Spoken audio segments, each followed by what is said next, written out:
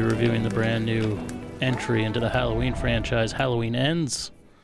Very divisive film amongst the audiences. But before we get to that, we are going to skip spooky stuff this week because we have so much to say about this movie, but we will still give our music recommendations for your Halloween playlists. I got a hoodie.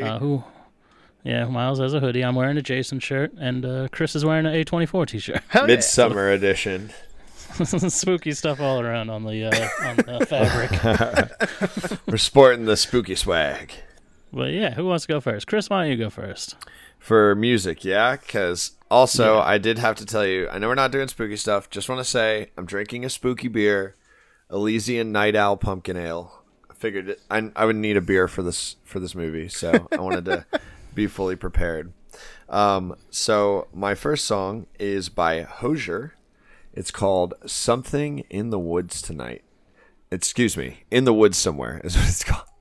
I don't know how I got so far off of what it actually is called there. I can feel it coming in the woods tonight. I was literally reading the title wrong, like inserting words where there were none. So that's where I'm at. This song is so good. It's classic Hozier, like more low key, but it's just got this like more ominous like feel to it. And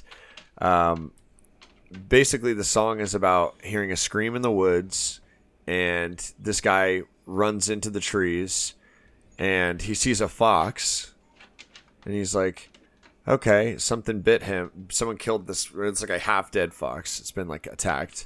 And then he said he looked up as he was about to mercy kill the fox, and there's a creature there, and it lunged to kill him.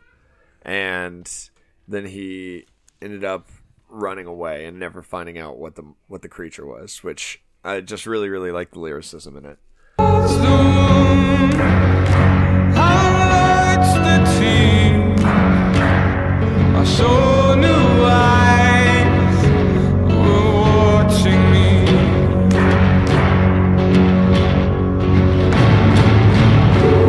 Song is a jam. So if you haven't heard it, In the Woods Somewhere by Hozier. My second song is going to be another one off of the Devil Wears Prada's Zombie EP. Again? Yeah, definitely another one. This one is coming on Zombie EP 2. Zombie 2 is not as good as the first, I'll be honest with you. I still enjoy it, but it's just not as good. But Nora is an absolute jam on this album.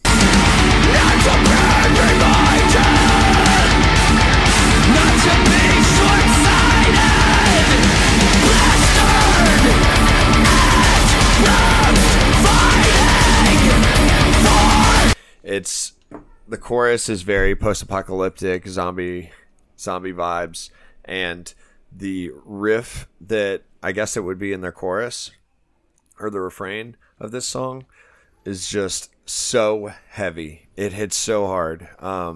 So I'd highly, highly recommend checking both the Zombie EP and Zombie 2 out from the Devil Wears Prada if you dig this song. Hell yeah. Hell yeah. Miles, what about you, buddy? I'm getting weird with it. Let's not get weird with it first. Let's go with the song Tear You Apart by She Wants Revenge. It's totally not weird. This is not a weird song at all. No, this song is super good. It's real murdery, but at the same time, like, obsessive stalker, like, really well made. The stalker gets the girl, and then, oh boy, it gets real weird after that. I want to hold you close, some breath beating hard, as I whisper in your ear, I want to tear you apart. So, yeah, it was on a season of American Horror Story. That's how I found it, where Lady Gaga's naked and ripping dudes' throats out and stuff. It's pretty cool. So, yeah, check that one out for sure. I listen to it all the fucking time, no matter what time of year it is. So, love that song. I just listened to it yesterday. Yeah, it's a good fucking song. Yeah, I love that song. The next one, I had it stuck in my head out of nowhere a couple days ago. I was like, how is this what's happening in my brain? And the answer is, it's the Dark Shadows theme song from the 50s soap opera. You guys ever experienced Dark Shadows? No, I saw I they know what it remade is. the I've never movie. watched it.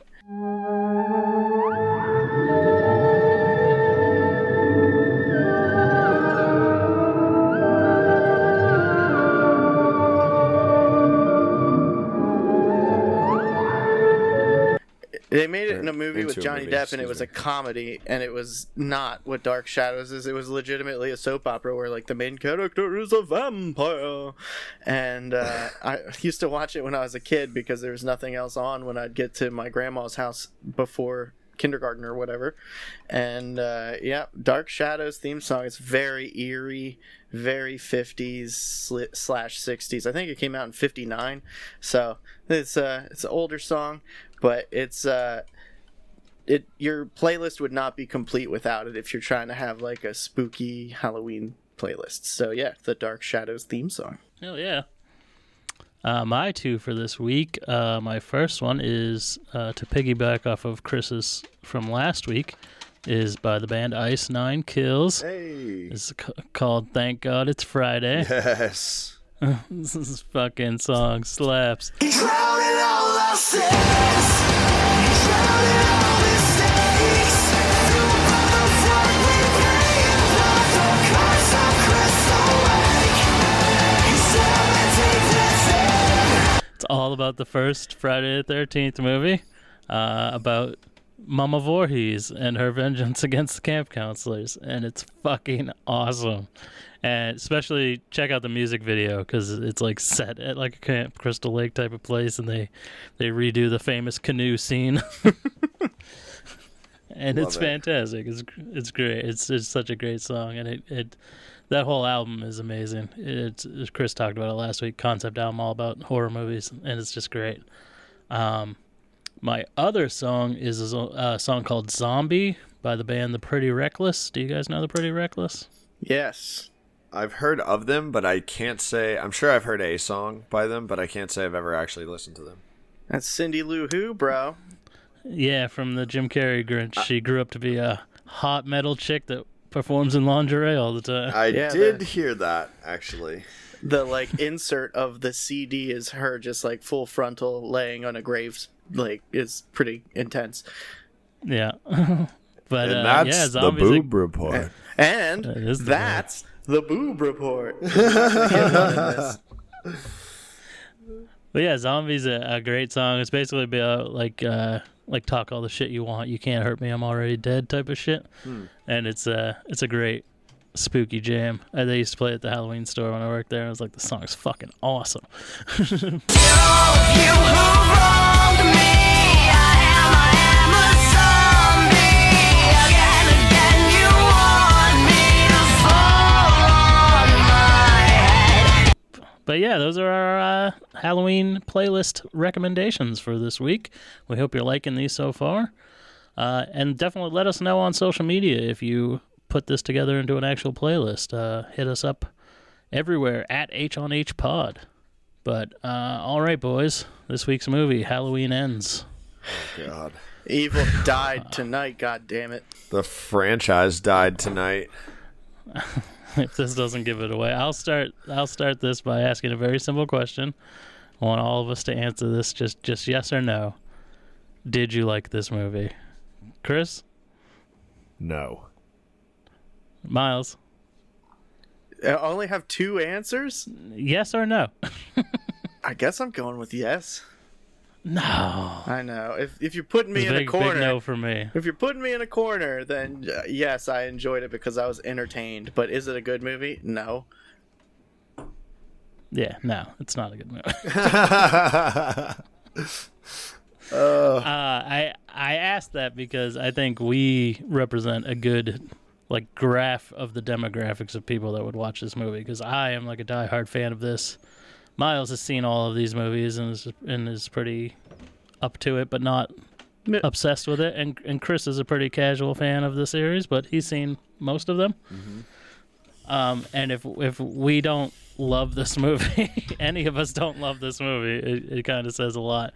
But I have had quite a few days of struggling with this movie in my head, and with listening to and reading other people's responses to this film, because it is all over the fucking place. I cannot.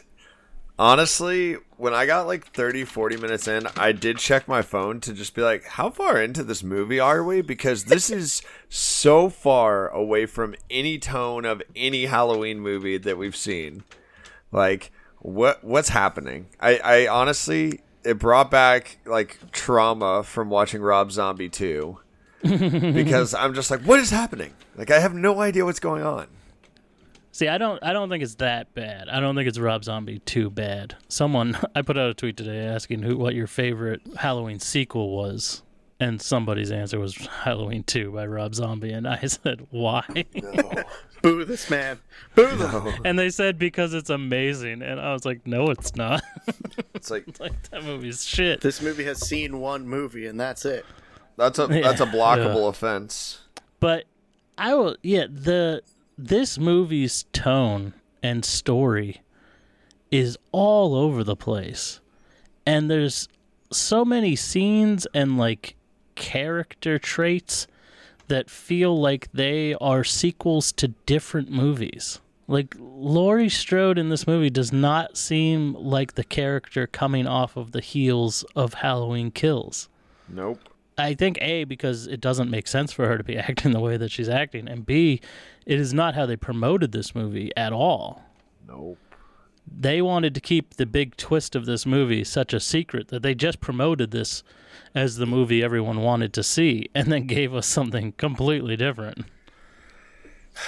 Yeah, she goes Mary Poppins, which doesn't make any sense. Like, she's out here baking pies and getting defensive over who her granddaughter's dating. Like, She likes Halloween. yeah, she likes Halloween. The one woman on the planet that would hate Halloween is like decorating her house and shit and being like, it's a tradition to bake pies on Halloween. It's like her complete 180 of a character in this movie is like, this is the sequel to 2018 if Michael had died in the fire.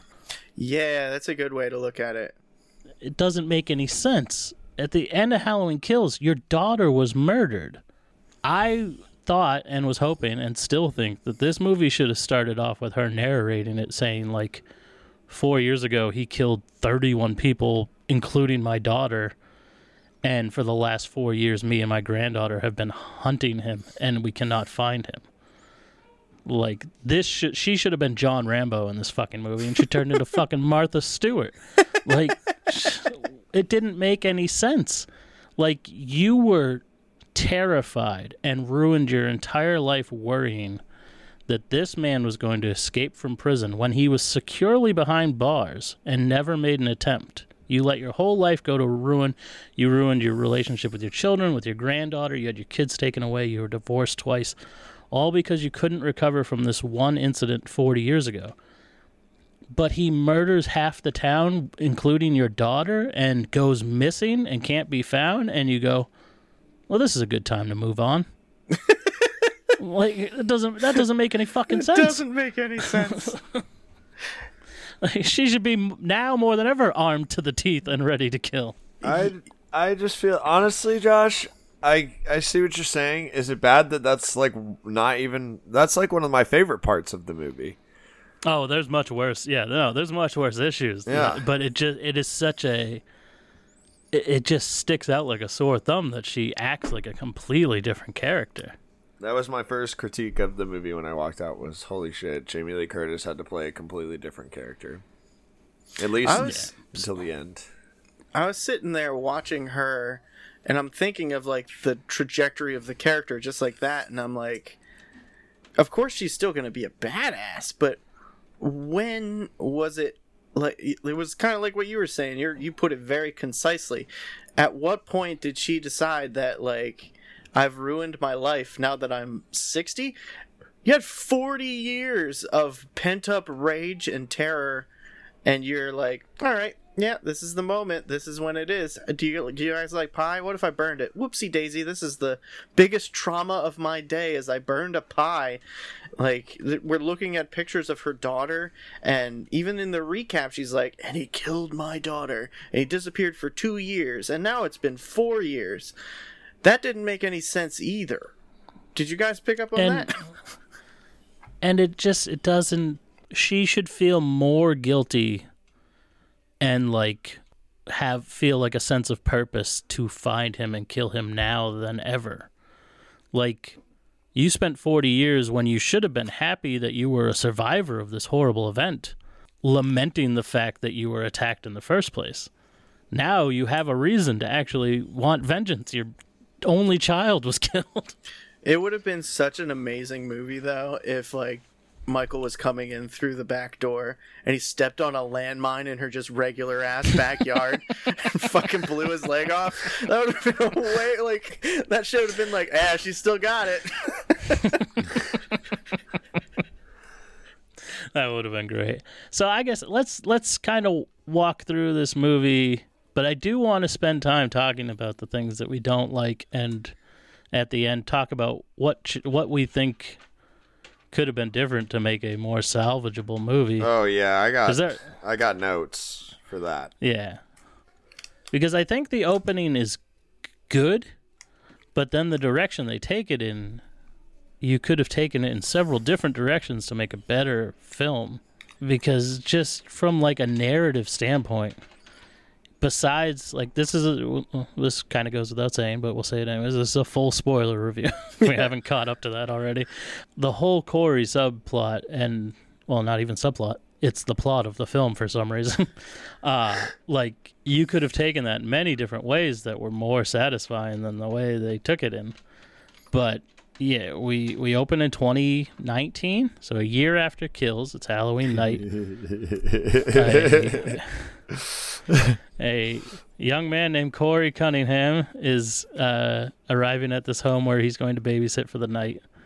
He's babysitting this kid. They're watching The Thing, the remake of The Thing, which is a nice little nod to the original, because in the original one, the kids are watching the 50s version of The Thing. They're watching the much more graphic version of it in this one. But this kid is a little shithead. He seems all cute and nice at first, but once his parents leave, he's a little fucking monster. Of course he is, because he lives in Haddonfield, which is just full of shit people. Like, they deserve a serial killer. That can't be stopped. He's super shitty because he's like, my not hot male babysitter, and I'm like, that's fair. That's fair. Yeah. Yeah, I mean, if you wanted a hot chick, I would be disappointed too, but...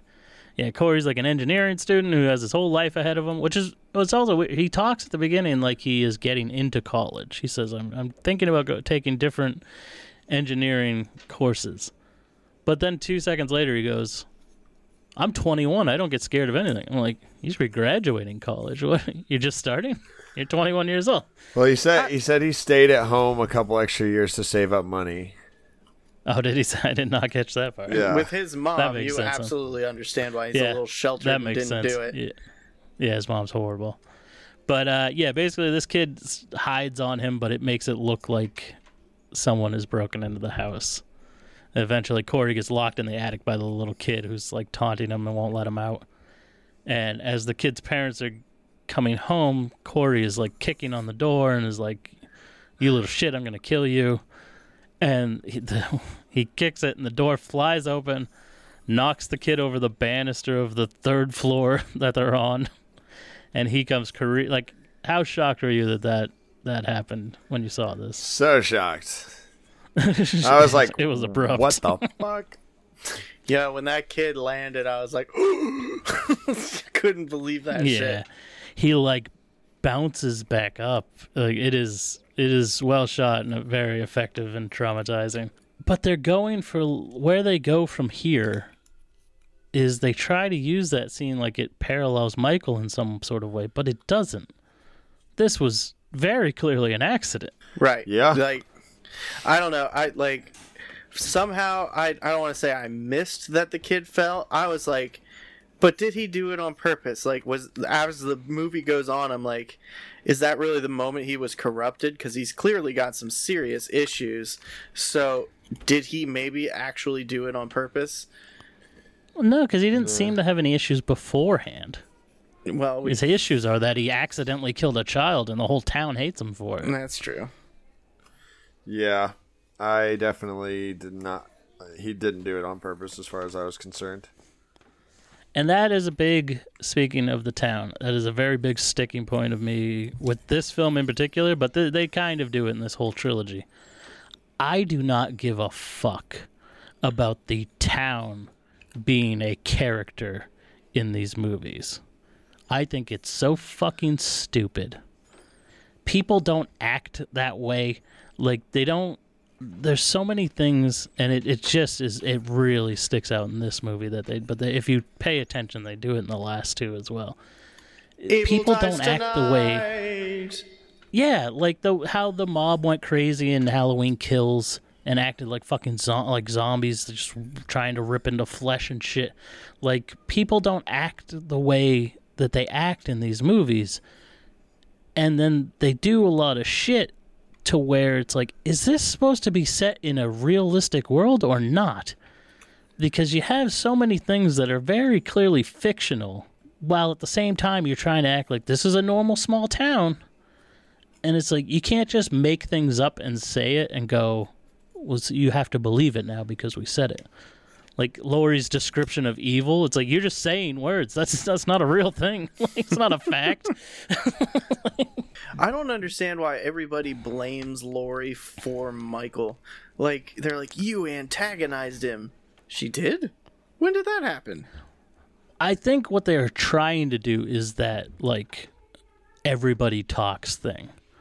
To where, like, in the same thing with Laurie as with Corey, is why the whole town is kind of turned against both of them, is that, like, rumors have spread and it's, you know, everybody's story changes to the next person to the next person. So everybody has this, everyone thinks they know what happened when nobody knows what happened. That makes sense. But they've all taken their own stories as truth. But they don't convey it that way. They convey it like, these things are like, the town is being corrupted by evil, so that's why people are thinking and acting this way. And it's like, that's not a real fucking thing. Yeah, I mean, I thought that entire plot line was super dumb. Didn't care, like you said, about the town as a character. And I just felt like a lot of the side characters' involvement in the films was very unsatisfying. For example, the like bimbo coworker who was banging the doctor boss, like arguably one of the better pair of kills in the film, like in terms of like just having Michael be involved, quote air quotes there on Michael, but it just was not like, it didn't have the same flair of Kills or even the first one, and it's because it wasn't Michael Myers. Yeah, this is like a very toned down film compared to Kills, kind of in like the same, like the opposite direction of how up it was compared to Halloween 2018. And I don't know if that was like reactionary, because some people didn't like how like brutal Kills was, but me and Chris loved it. Miles, you said you were rewatching Kills before you went to see Ends. Did you do that, and did your opinion of it change at all? I did do that, and I remember walking into Kills in my living room and going like, this one, like this whole trilogy isn't that brutal in comparison to like how I felt like the old ones were. And then upon the rewatch of Kills, it absolutely is very brutal and horrific. And I don't know, the scene that really stuck out to me was when he killed the old couple, and that is like some of the most brutal shit you can imagine. Imagine your significant other of like 60 years getting stabbed over and over in front of you as he's knife shopping. Like, whew, it was so unsettling. And then she doesn't die, and I was like, wait a minute, she didn't die. And then she comes back. As we saw in this movie, she's alive. It's crazy. I can't, like, the trauma that woman must live with, like, that shook me to the core, that she was still alive and, like, people got mad at Lori for smiling. Like, woof, can't imagine that woman. I understand being mad. That makes sense. But everybody else being like, yeah, fuck Laurie Strode, doesn't make any sense to me at all. Yeah. So, yeah, we jump to present day, and Corey he didn't go to jail. He got off from the clear accident that happened. But his life is kind of ruined. Which it's like, if you were found innocent of any charges, you'd still be able to go to college. But he works at his stepdad's, I assume it's his stepdad because he calls him by his first name, his junkyard, working on cars. And I loved that character. He was such a sweet yeah, his dude. dad is so nice. Yeah. He did not deserve his fate at all. No. I was waiting for Rob Zombie, like Danny Trejo moment. It's like, Yeah, I was I good was- to Yeah. you, Mikey. I gave you I a was expecting that motorcycle. too. I was glad that didn't happen. Me too. I'll take an accidental death for him. Ronald, right? Yeah. But yeah, he's at first it seems like he's just his boss. He is like, "Oh, you're late, but here's a motorcycle so you won't be late anymore." And just seems like a nice guy. It turns out it's his stepdad. And I do have to say, the first half of this movie, I really like Corey, and I wish they had kind of taken his character in a different direction Yeah. because There would have been he's just like a sweet, lovable guy that's kind of dorky and kind of sticks to himself and everyone just kind of picks on.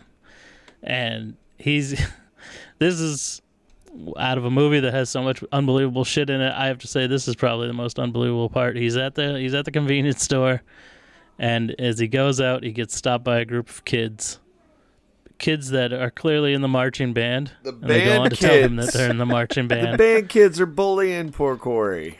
This is the dumbest characterization of people I've ever seen in my fucking life. You know how mean and jock-like band kids are? Like, what the fuck? Isn't the lead guy a football player? No, they're all in they're all in the band. And they try to bully Corey into buying them beer, and he's super nice about it. And then they start talking shit about him being a kid murderer.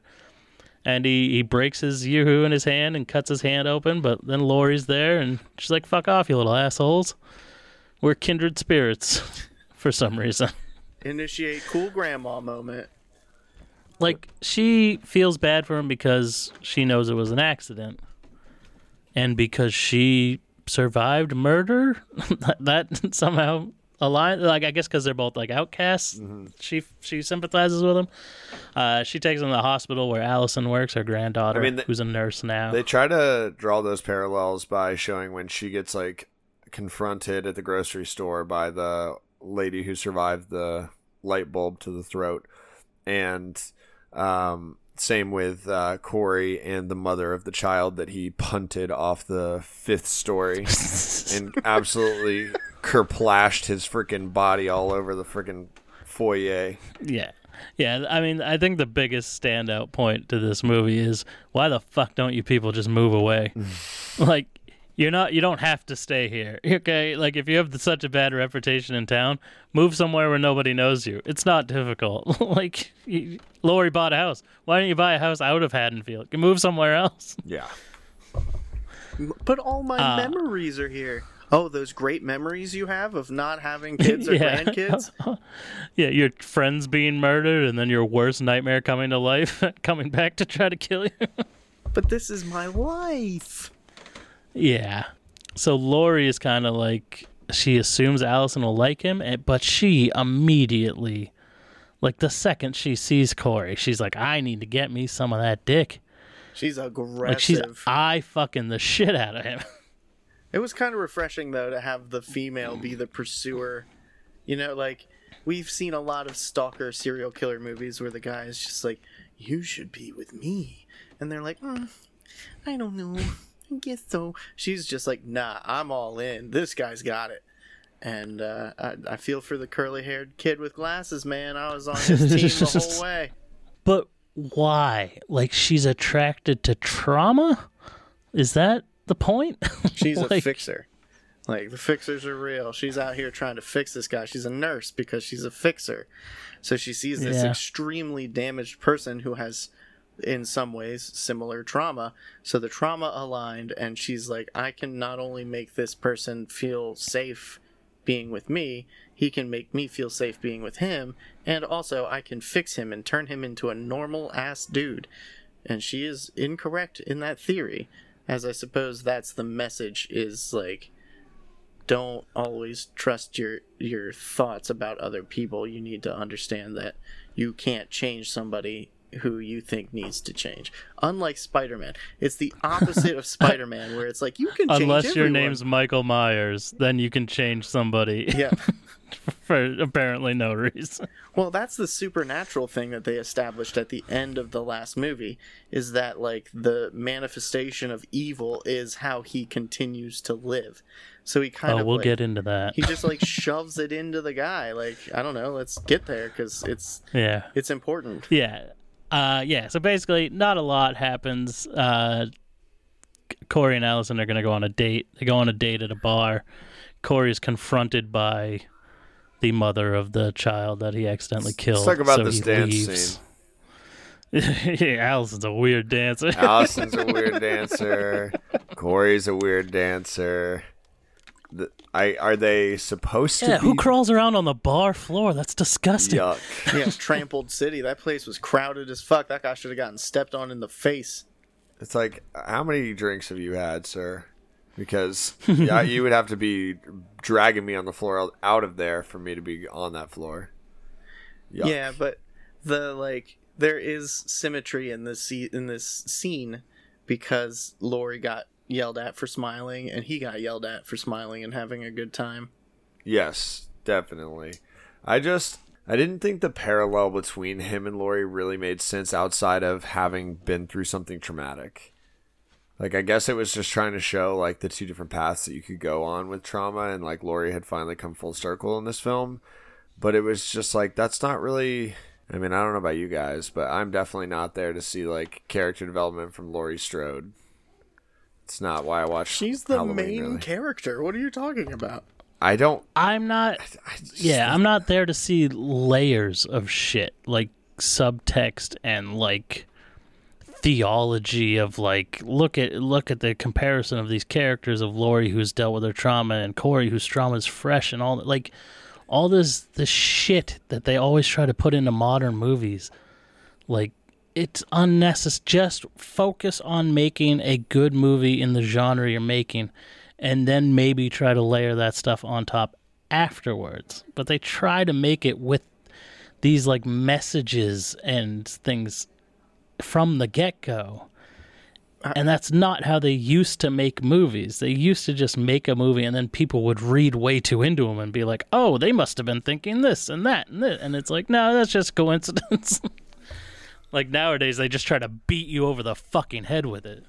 I don't know. I feel like that's exactly what they did, was they, like, tried to establish a good movie just in general. They didn't do it, but they tried to establish a good movie. They changed the plot a little bit, and from the, like, standard walk, stab, repeat, we had to, like, change it up a little, and without a fucking elderly man being the main bad guy, I don't know. I didn't hate that they tried to take it in a different direction. The execution wasn't great, but that was, like, you have a trilogy. Your characters are supposed to expand and grow with each movie.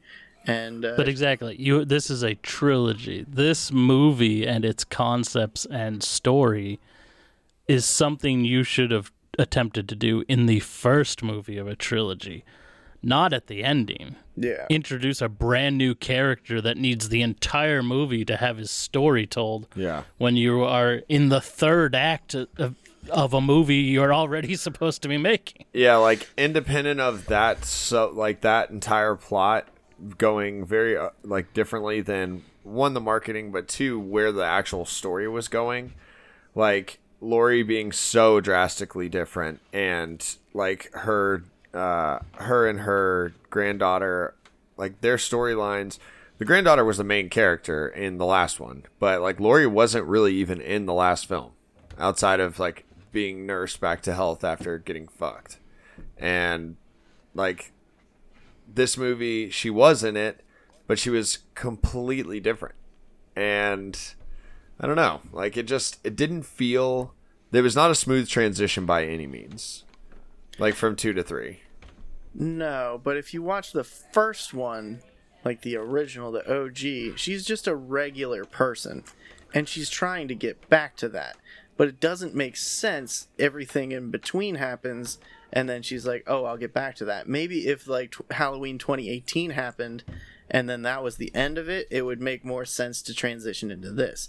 But then Halloween Kills being in the middle of it really doesn't add to her character development at all. And she is by far the worst part of the second movie, is all the hospital bullshit that didn't need to be in there. Yeah. It's almost like Kills probably should have been the finale.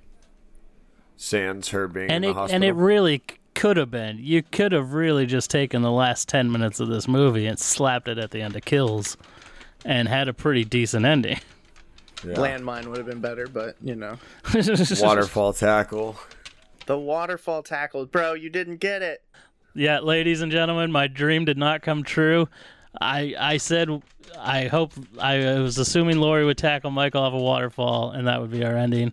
I then went on to say any tall structure would do. A radio tower plays a significant role in this movie, and I was like, there it is, motherfuckers. I called it. But no, it doesn't come back into play, sadly. And my dreams were dashed. As soon as I saw that industrial grinder, I watched videos of people throwing watermelons and stuff into those in my free time. 25 minutes of just crushing things. As soon as I saw it, I was like, well, that's how we're going to finally get rid of him, is we're going to tenderize him and just... Yeah. And they show it a couple of times to where I was like, oh, well, that's coming back. Yep.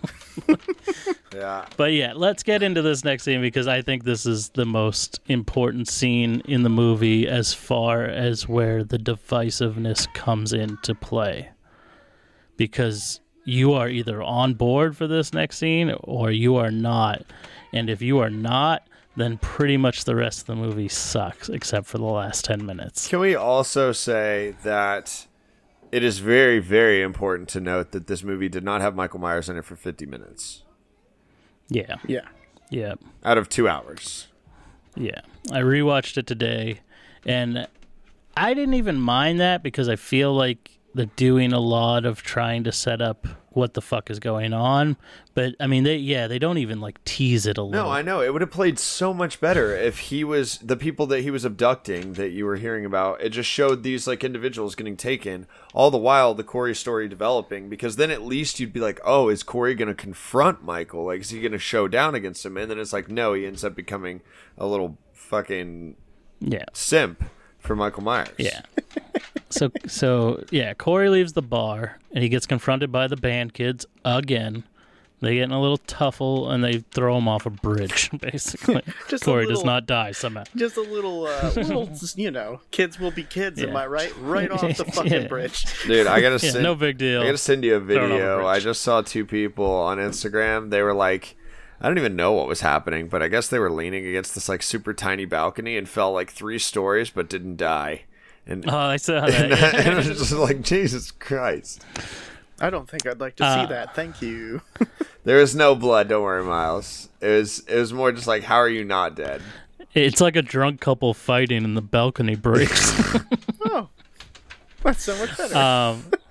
Yeah, but below this bridge, it's like homeless person alley, I guess, even though there only seems to be one homeless person. Do you know who the homeless person is played by?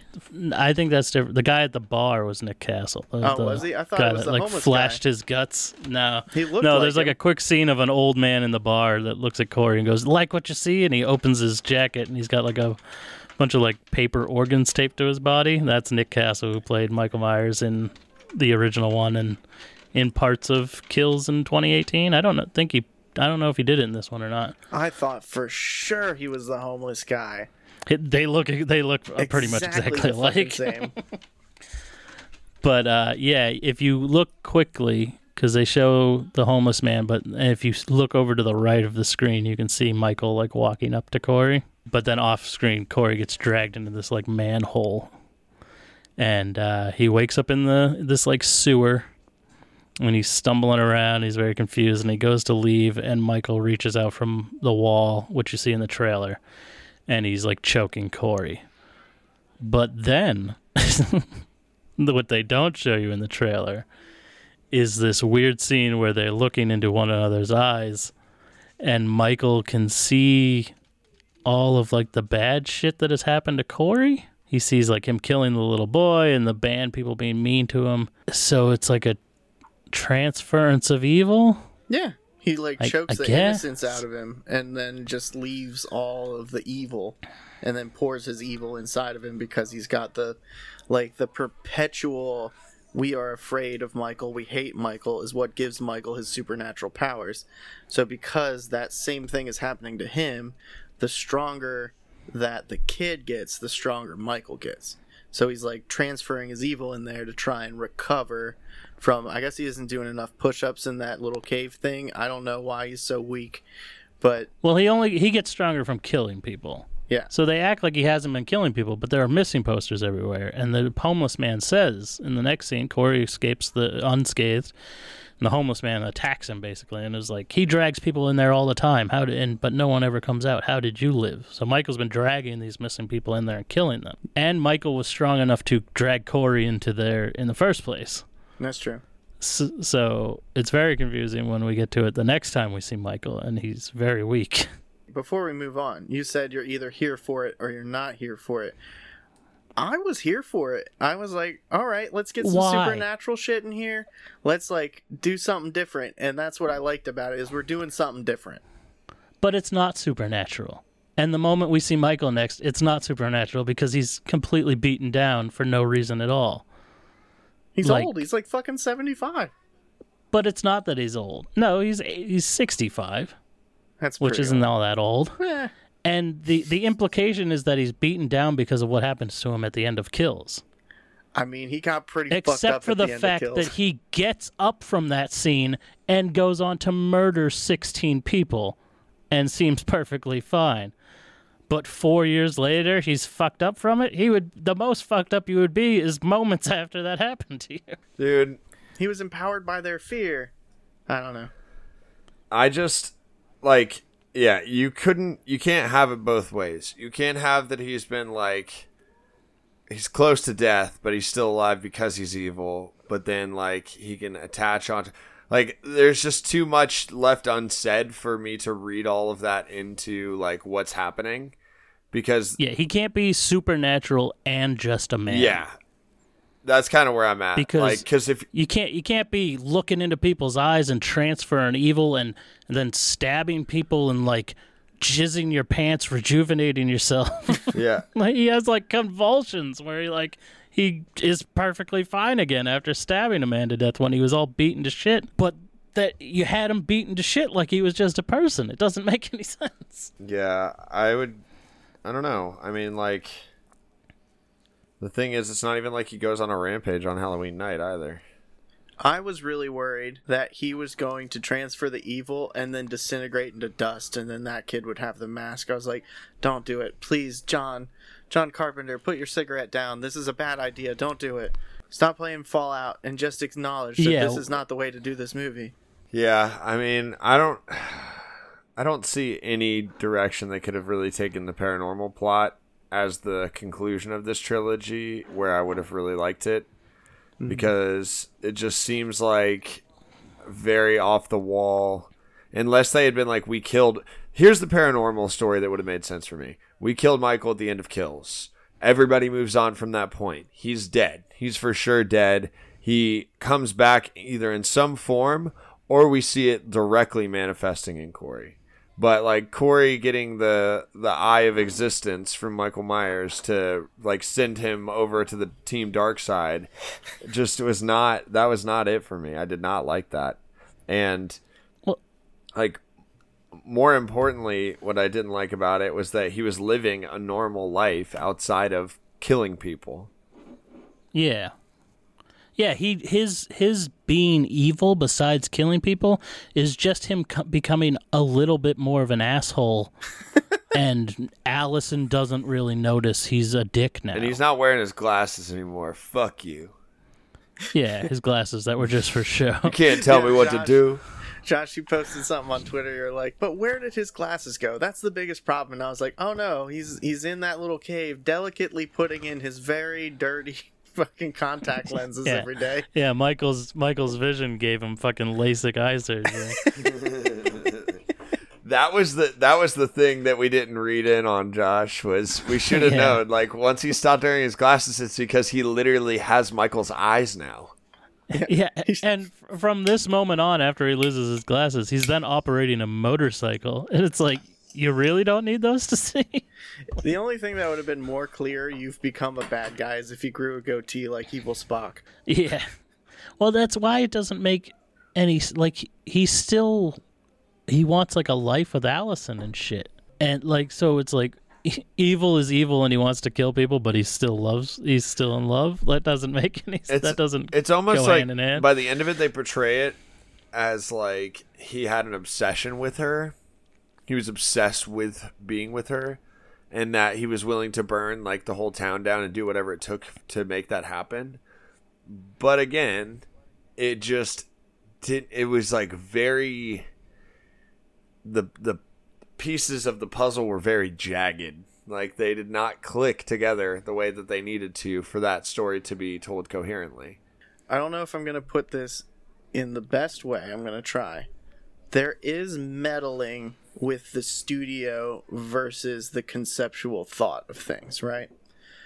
They didn't want this to be a damsel in distress story. They wanted the female characters to be empowered. But I feel like John Carpenter's intention was that he was the pursuer of her, and she gave in. But the meddling was like, no, she should be the one who pursues him, because we don't want her to be a damsel in distress. We don't want her to be stupid and just buy into his stuff. We want her to be all in from the beginning. So I wonder if John Carpenter's original idea was a little bit on the stale side of like, okay, so we want him to be obsessed with her and then win her over, like the show You or something. And I don't know how much of this was originally his idea, because they needed this to make money. They needed this to be a big deal. So I wonder if they fucked with it would have been a better movie to reinforce the stalkerness and make him more evil if they had not made her the aggressor in the relationship. Yeah, well, none of it was his idea. John Carpenter didn't do any story work on this, but Really? Oh, I didn't know I that. understand what you're saying. Yeah, he did the music and he's an executive producer, but that's more for the money of it. But yeah, no, I see. I think it would have been better if like you got that beginning scene between like when she's cleaning out his hand and she asks him out and he says no, and then you get the Michael stuff of transferring evil, and then he just silently stalks her for the rest of the movie as like a parallel to the first one.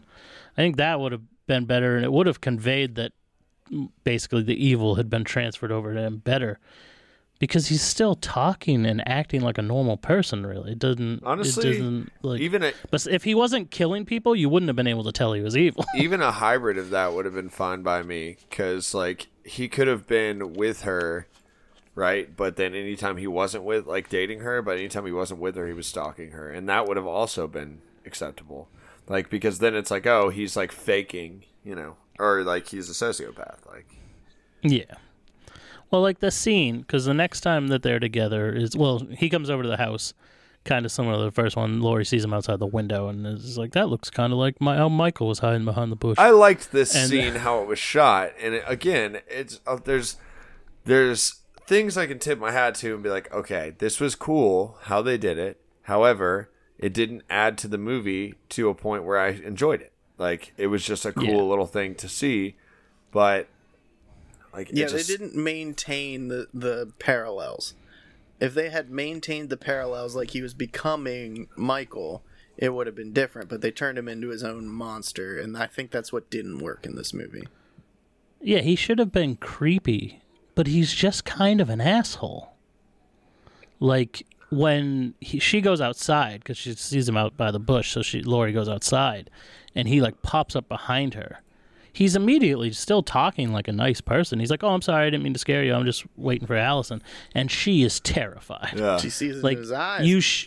You should have had a scene where she turned around and he was just silently standing there, like staring at her and like not responding to her at first, and then kind of snapped out of it. Like they should have had like a gradual, the evil is growing within him and he doesn't know what's happening to him. At no point does he have any sort of struggle with he's just, it's like a switch is flipped and he's just a bad person now. I do think we're also spoiled by 10-episode TV shows where it's a slow descent into madness. We had 2 hours to get this guy there, and they just didn't get the pacing right. Well, that's the problem with doing it in a third movie with a brand new character. That doesn't make any sense. Yeah, like if he was present in all the other ones and he just kind of like, he showed some tendencies and then Michael grabbed him and transferred the evil, that would have made a better movie.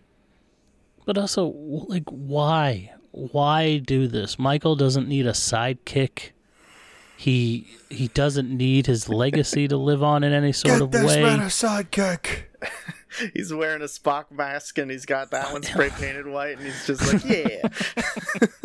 Like, it's never been hinted at that he's, like, possessed by a demon that needs a new host or something like that. Like, and why Corey? He's not a killer. It was an accident. You know what I mean? Like, yeah, and like the attempt at humanization of Michael, where he's been dehumanized throughout the entire series as an absolute monster with nothing inside, like in trying to draw the parallel of Corey, who did something by accident, with Michael, who clearly chose that and was a monster as a child. He fucking murdered his sister.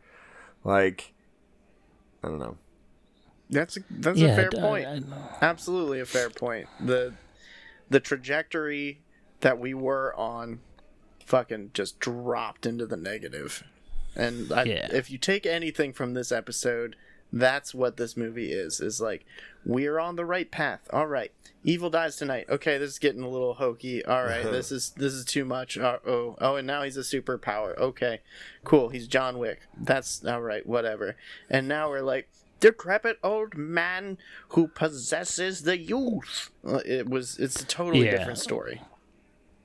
Well, I say this is the most disrespectful part of the entire movie. Is we see Corey and Allison out, and he's like trying to make up with her to be like, sorry, I left you at the bar the other night, but at the same time, he's being a real asshole. Like, she's like, oh, yeah, I live with my grandma, and my parents died, and blah, blah, blah, blah, blah. And he's like, well, what are you going to do? Just take care of her for the rest of your life? And her reaction isn't like, that's kind of fucked up. Her reaction is like, oh, no, yeah, I mean, she was a lot worse, but now she's doing really good. And it's like, there's no recognition that he is acting like a monster or acting completely different than he was the day before. I don't know. Abusive relationships are hard to understand. Like, that's the birth of an abusive relationship. And women are like, okay, I put all my eggs in this basket. And she wasn't at the point where all the eggs were in the basket, though. Does that make sense? Like, I don't know. Yeah, but you're not oblivious to the things that people say and the way that they say them. Right. I don't know. Like, she's not a stupid person. This whole other character is my main problem with this movie. I know there's a lot of problems with this movie, but this disjointed character who's just like, come on, babe, we met on Tinder. You owe me a phone call. I'm literally 3 times your age. The cop, yeah, he's like 45. This cop named Doug, who is, if you listen to him when he's going in the next scene when he's chasing after Corey, he says, no one fucks with Doug Mulaney. The Mulaney's are those little kids from Halloween Kills at the beginning in the flashback scene that are bullying Lonnie.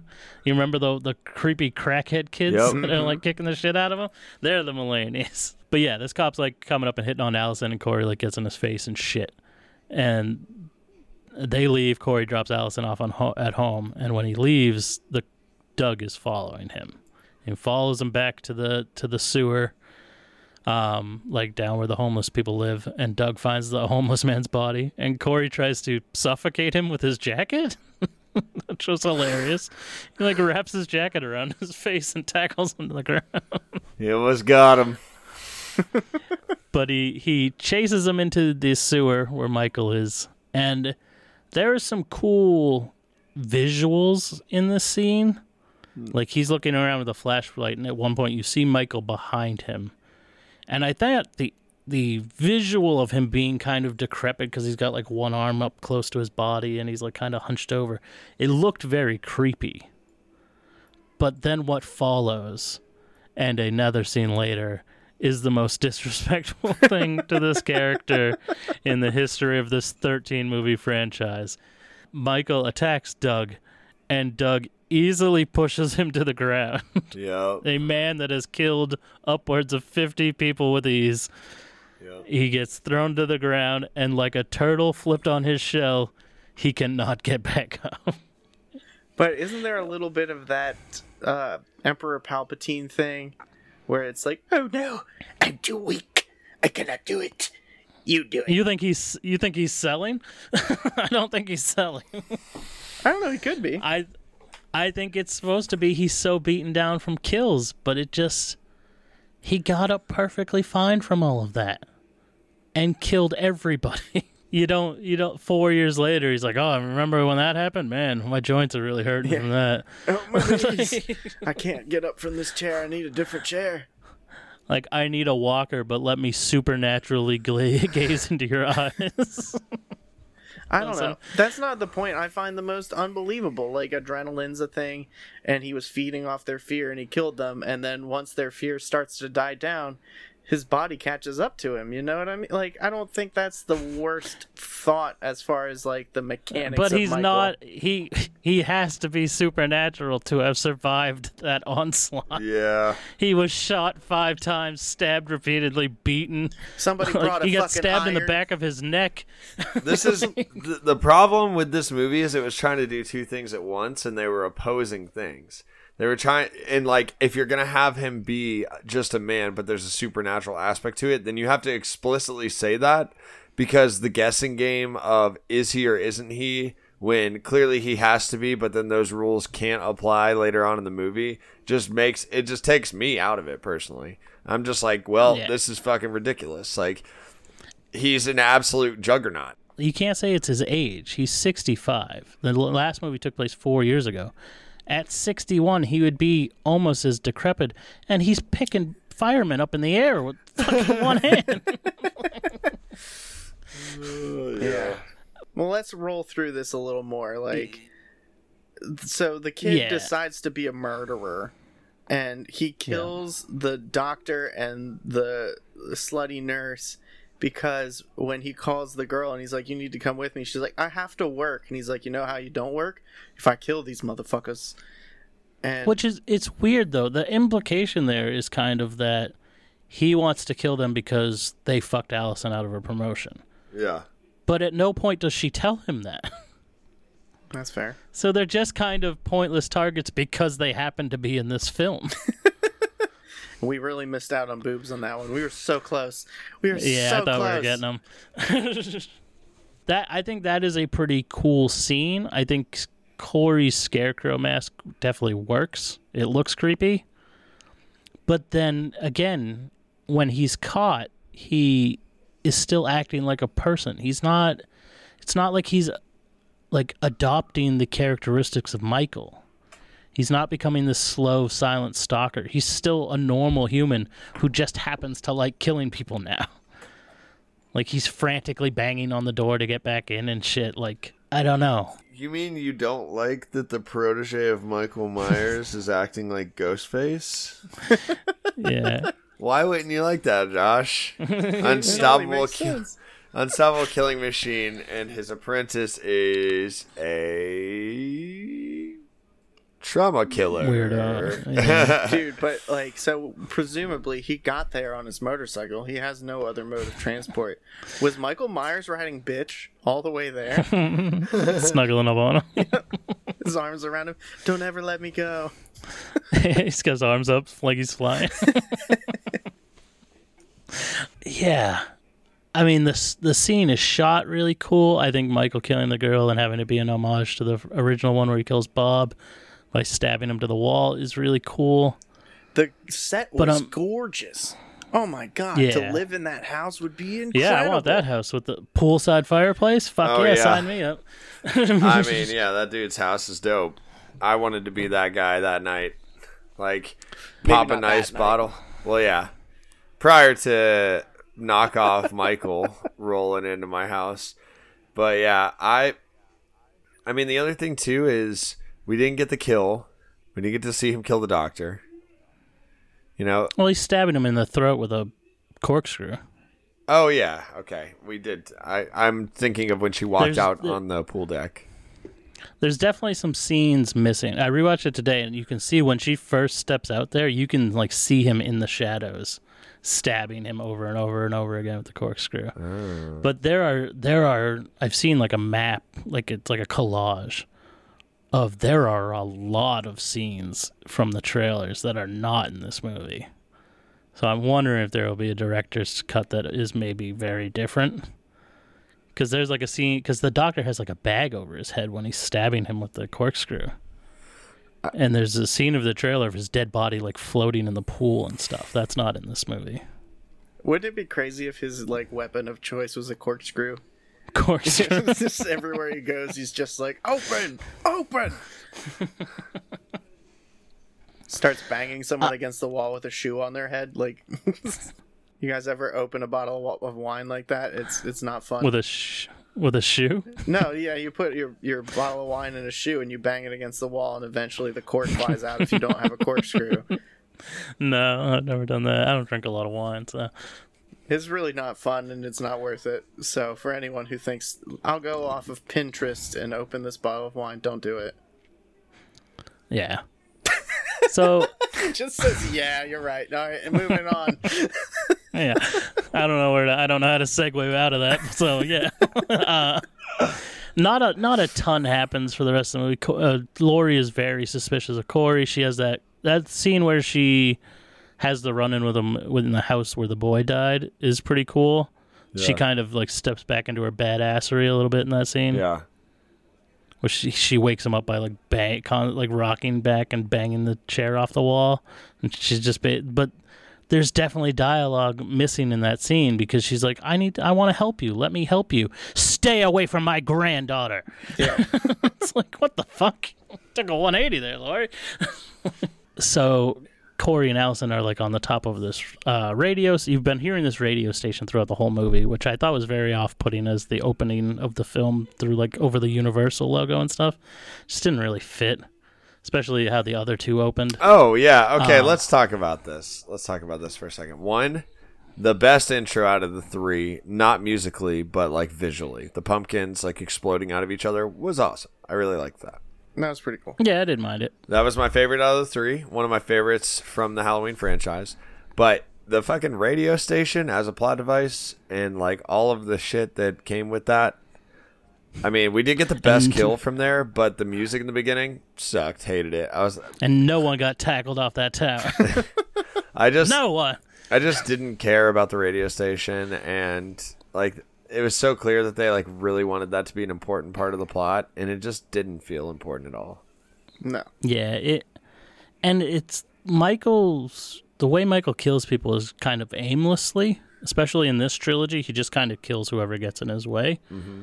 All of Corey's kills are based on revenge for really no like anyone who's an asshole to him dies. But he just luckily happens to live in a town where everybody's an asshole. Like, everybody's a piece of shit in this town. Not the fucking sheriff. Yeah, not the sheriff. He's a sweetie. I thought that I was hoping they'd be living together. I thought they'd be boning and shit. But they're still like they act like they haven't seen each other since the last movie. It's a small town. Yeah, their relationship was very forced in comparison to the last one, where it kind of felt organic. Where they're like, okay, we've found ourselves in these situations so many times. We've already had advances on each other. It should have already been established that it was a thing in this movie. And it was definitely not. And, I mean, we can gloss over it. It is a subplot that has zero repercussions on the whole movie. Still better than the Corey Yeah, subplot. it's barely even a subplot. It's two scenes really. But I mean, it's still nice to see, and it's nice to see Laurie have some happy moments. So yeah, then comes the most disrespectful treatment of Michael Myers to ever be committed to film. Corey decides after he has his little run-in with Laurie that he wants Laurie to die, basically. So he goes back to the sewer and just rushes right in there and goes, "You got something I need," and has like a tackle fight with Michael. I kind of liked it. What? What is wrong with you? Well, if you're buying into the narrative that he's weak, then this new protege comes in like a fucking young He's lion. not. He got his groove back. He killed someone and creamed his pants. Well, yeah, but like I said, if you're buying into the narrative that he's still decrepit and that was like the most he could do was stab the girl against the wall and she hung there with the knife, but it took a lot out of him, then he's already like exhausted in that place, and there's like a weird like off-screen fight. I do love a good off-screen fight, I'm not gonna lie. Like when you don't know how it turns, but it turns, and then you see one person emerge triumphant. The suspense of it I like, but it definitely was not executed well, because Michael would have just fucking chokeslammed him and stomped on his head. Like that would have been it. But he didn't. He had a soft spot for the kid for whatever reason, and he didn't kill him. I'll say it this way. Corey and Laurie seem to be about the same size. He throws that bitch around the fucking He kitchen beats later. the shit out of her later. But he can't tackle this little dude. He's not that big. Soft spot, like I said. Yeah. Unacceptable. I thought it was bullshit. But then he kills the fucking band kids, and it's awesome. Yeah, he lures the band kids to his stepdad's junkyard, and he somehow silently kills the one with a drumstick through the eye. That kid didn't scream at all. He could have at least slit his throat to make it believable. He had the magic jacket where he choked him out first and stabbed him in the face. And then he drives the tow truck through the gate, pinning the one girl to the ground. He beats the other girl to death, seemingly. Yeah. And then he takes a blowtorch to the main bully's mouth, which was pretty cool because the perspective is on the girl trapped under the fence's face and her like look of shock, with the face in the foreground but just kind of out of focus. I thought the kills in this movie are all great. The trailer just leads you to believe that they're Michael committing these murders because Corey's wearing Michael's mask. And that girl who was under the thing that lived longest, she was the only sympathetic one of those. And she was in it because her boyfriend was the lackey or whatever. And she really was uncomfortable with the whole situation every time the situation happened. But, like, she partook, so she had to go. And she got just a standard squished head. And, of course, stepdad died because lead guy shot him in the head, and it was horrible. Yeah, poor guy. He was trying to protect Corey, who didn't deserve it. And he was watching, like, Big Trouble in Little China or some shit, wasn't he? He was watching a Chuck Norris movie. He would like a Chuck Norris movie. So yeah, then we go to Allison's kept calling Corey because they were supposed to meet at 9 and he's not answering. We cut to Laurie's house. Her and Allison had a fight. Basically, Allison's like, "I'm leaving town. Like, you can't get over all of this shit, and I don't need it anymore." So Laurie is going to kill herself. She places a call to 911 saying there's been a suicide. She like goes up to her office and she's like basically getting ready to kill herself. And we kind of see Corey as Mike, like through his POV, Michael style, like stalking her up into her room. And it seems like she kills herself, but he pushes the door open and she's like, "I wouldn't kill myself." Bang, bang, shoots him 2 times. And he lands on a landmine. Bazooka. It's an AK-47. That'd have been awesome if he opened the door and she had like a minigun. Just saws her house in half. But yeah, he falls down the stairs. She goes down and is like, basically, "You're evil and I wouldn't kill myself and you can't have Allison." And she does not question at all, "Where did you get this Michael Myers mask that is definitely Michael Myers' mask and can't possibly be a replica because it's burned and moldy and everything else?" She doesn't seem to second guess at all that it's Corey. You would think, when he pushes the door open, seeing that it's Michael's face would give her some sort of shock or pause or anything. But no, she's just like, "Yeah, I know it's him. Like, I know it's Corey. He's come to kill me." So Corey's just like, if I can't have her, no one can. Making you think that, oh, he's going to kill Allison. But he plunges the knife into his own throat. So that So I includes guess Lori. She Plenty can't of have him. people could have Allison. No, he was trying to alienate her relationship with like their relationship by saying like, "Oh, Lori killed me." Yeah, I guess because Allison then walks in and it looks like Lori has stabbed him in the throat because she took the knife out of his neck. And she's like, no, it's not what it looks like. Even Allison, who has seen the burnt-faced Michael Myers mask and Lori hasn't, does not question where this thing came from, why her boyfriend's dressed like Michael Myers. She leaves, and Lori is sitting there like crying, and she has the gun, even though she knows it's out of bullets. She still looks like she's kind of contemplating suicide. But then old Mikey Myers creeps in, and because he got to have that mask back. Again, though, so coincidental. Just happens to be in Lori's house. He does not give a fuck about this broad at all. Shit just seems to happen around her. See, that's the thing. I feel like he was setting this kid up to be the new him. He was watching the whole time that, okay, so maybe he can do what I couldn't. Like, is he the next Michael Myers? And then when it turns out he's not, he's like, oh, well, my turn. And he comes in to finish the job. He gets his mask. He goes to pick up the knife. Corey's still alive somehow and tries to stop him, so Michael snaps his neck. No more protege, thank God. And Lori notices, like, the door is open, and she, like, can hear him, so she's creeping around.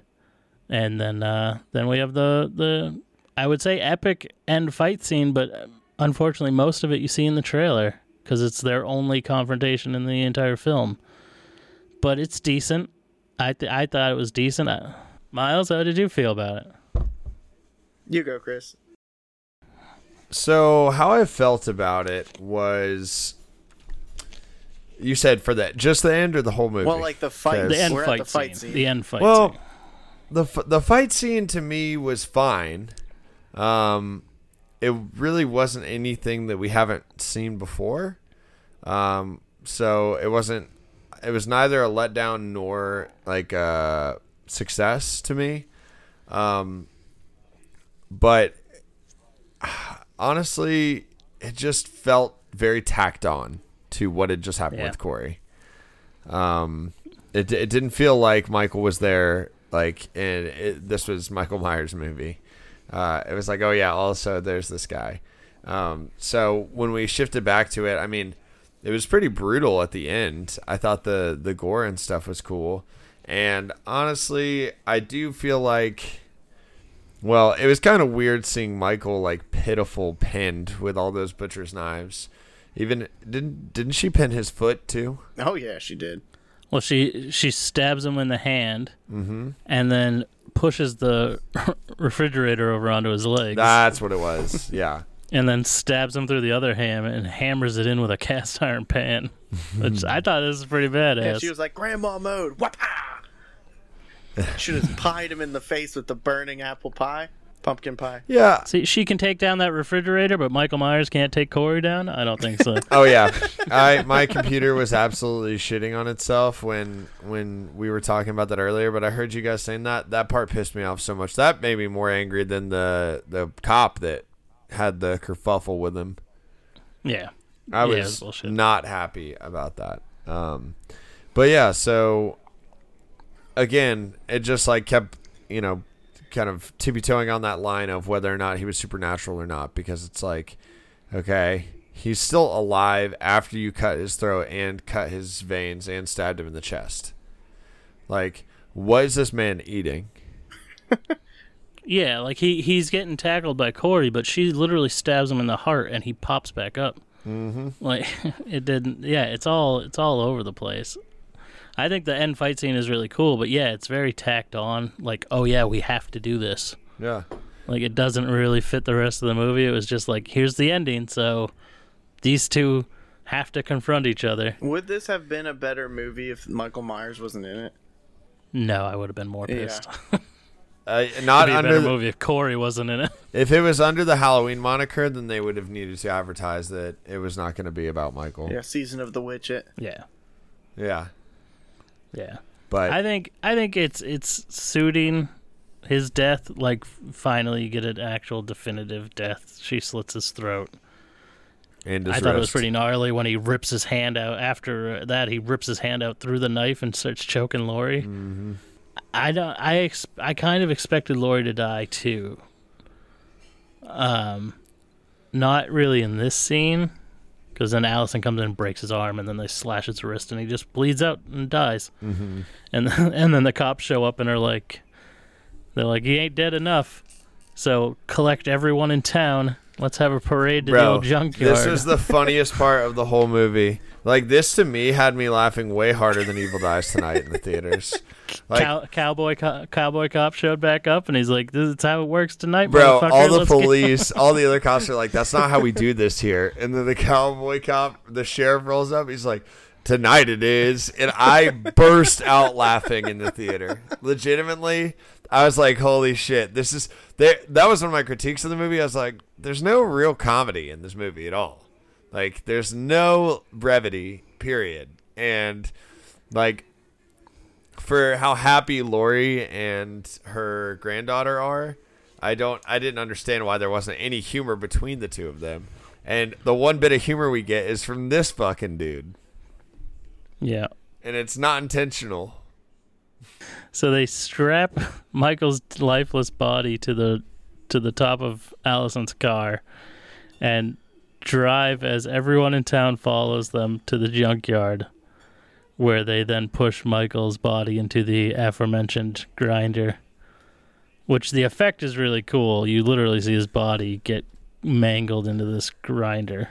It would have been way fucking cooler if they had ended up having that showdown at the freaking junkyard. And she like kicks him into it Spartan style. Yeah. And she could have been like, this one's for my daughter, bitch. Tackles her into the meat grinder. That's how he should have done. What I was hoping for that didn't happen, even though his throat had been slit and his wrist had been slashed, when she went to push him into the grinder, I was like, is he going to do it? I thought he was going to grab her by the wrist and pull her in with him and get one final kill, and then they both die. It was kind of like poetic that he like stuck her hand in the fucking garbage disposal and then he got garbage disposal though. Like they tried to give it a little nod. I did actually. Well, she blew his fingers off. He was trying to get payback. Honestly, all of that, like that alternate ending would have been much more satisfying to me, Josh. Like, no joke.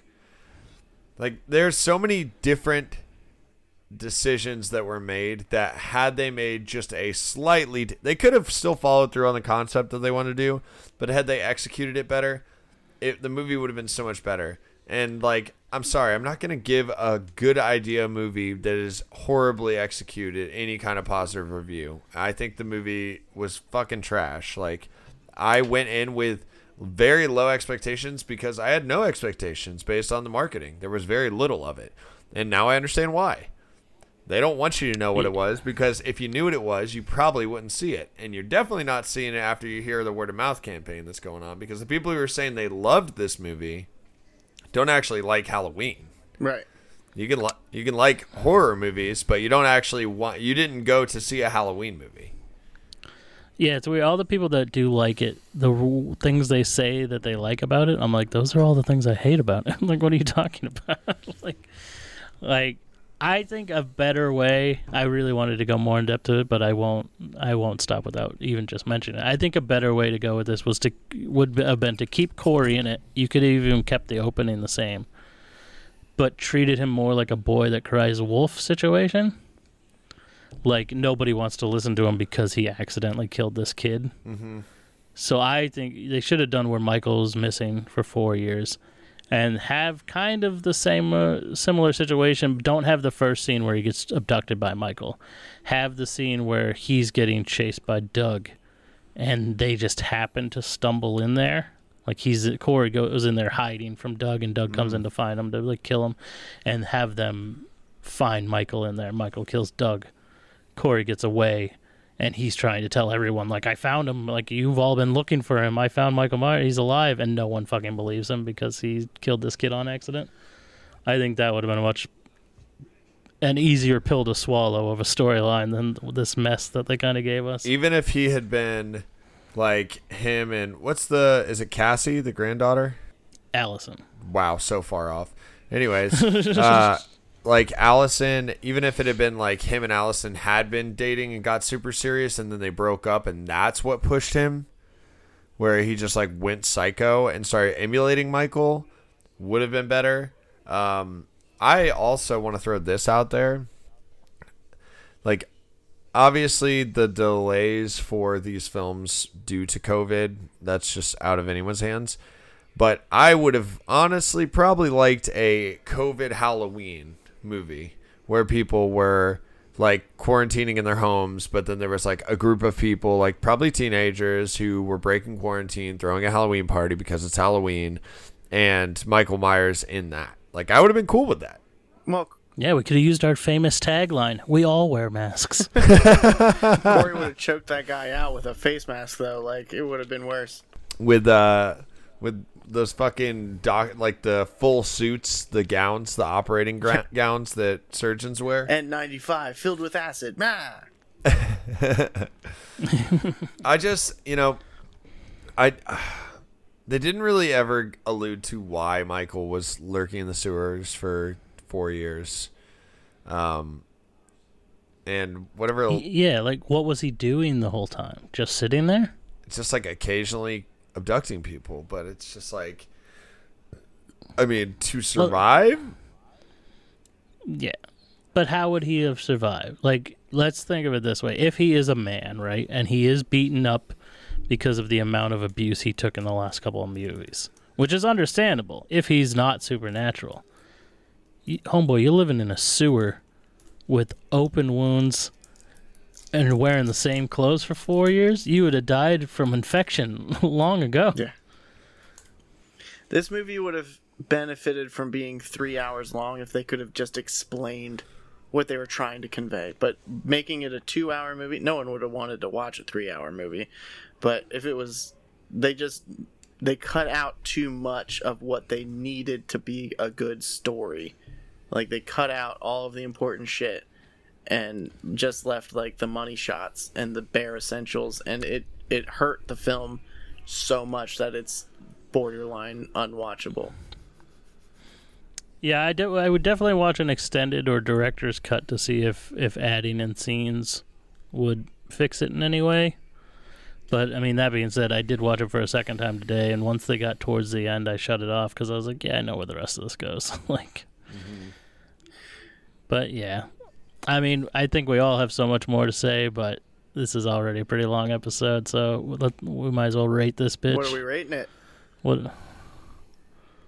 Industrial Grinders.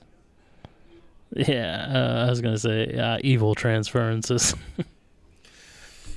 Yeah. I'm going to name it... God. Piles of dog shit. Yeah, I wanted to say something snarky, but I'm trying to think of anything that I would want to rate this as. Burnt pumpkin pies. Fucking pumpkin pie. DJ tongues. Like, pseudo deep novels. Like, oh my god, the Laurie Strode monologues about her life. Like, honestly, it brought me back to the worst parts of Scream, where Gail Weathers is writing her book, but that's supposed to be a joke, and Laurie Strode's book is like legit. Like, it's supposed to be like, oh my god, she's tugging my heartstrings. Like, Cherry Blossoms. this movie. You say oh yeah, cherry. I was like, wait, what? Yeah, that was the Sorry, I most blacked that poetic part of out. Her stupid book was she like actually put something poignant in there for a second. Yeah. Yeah, Frank's going to take her to Japan. Yeah, I'll rate it out of pleasure trips to Japan. All right, Japanese lorries. How many Japanese lorries do we give this movie? Josh, you go first. I'd say generously give it a 2.5. Like, I think it's shot well. The kills are great. The acting is great. Nobody's a bad actor in this movie. I think it's just poorly written, and it was definitely a mess of trying to change their original story into whatever this is. And I put out a quick little like spoiler-free review of it on Twitter, saying that like I was disappointed, and I'll rewatch it and for this to review it so it would be fresh in my mind. And I think the most important thing I said, which will I think always stand true for this movie with me, is that nothing is going to change the fact that this is not what I wanted out of this movie. In no way, shape, or form do I ever want a copycat killer or a sidekick for Michael Myers. Like, it's not necessary. And other movies have done it and gotten shit for it. So why would you try this? Like, you didn't learn from Friday the 13th Part 5, where nobody liked the fact that it wasn't Jason, and you just tried to do the same thing with a different person? Like, 2.5. I won't shut the fuck up if I keep talking. What about you, Chris? I'm going to give it a 1.5. I went into this movie not expecting a lot, really, honestly. Like, I enjoyed Halloween Kills. I actually really liked it. I know people thought it was... I love that movie. I know people thought it was stupid. This movie took every bad part of Halloween Kills and then amplified it a millionfold. And I was like, holy shit, the thing that made Halloween Kills bearable and fun was all of the kills and how ridiculous it got.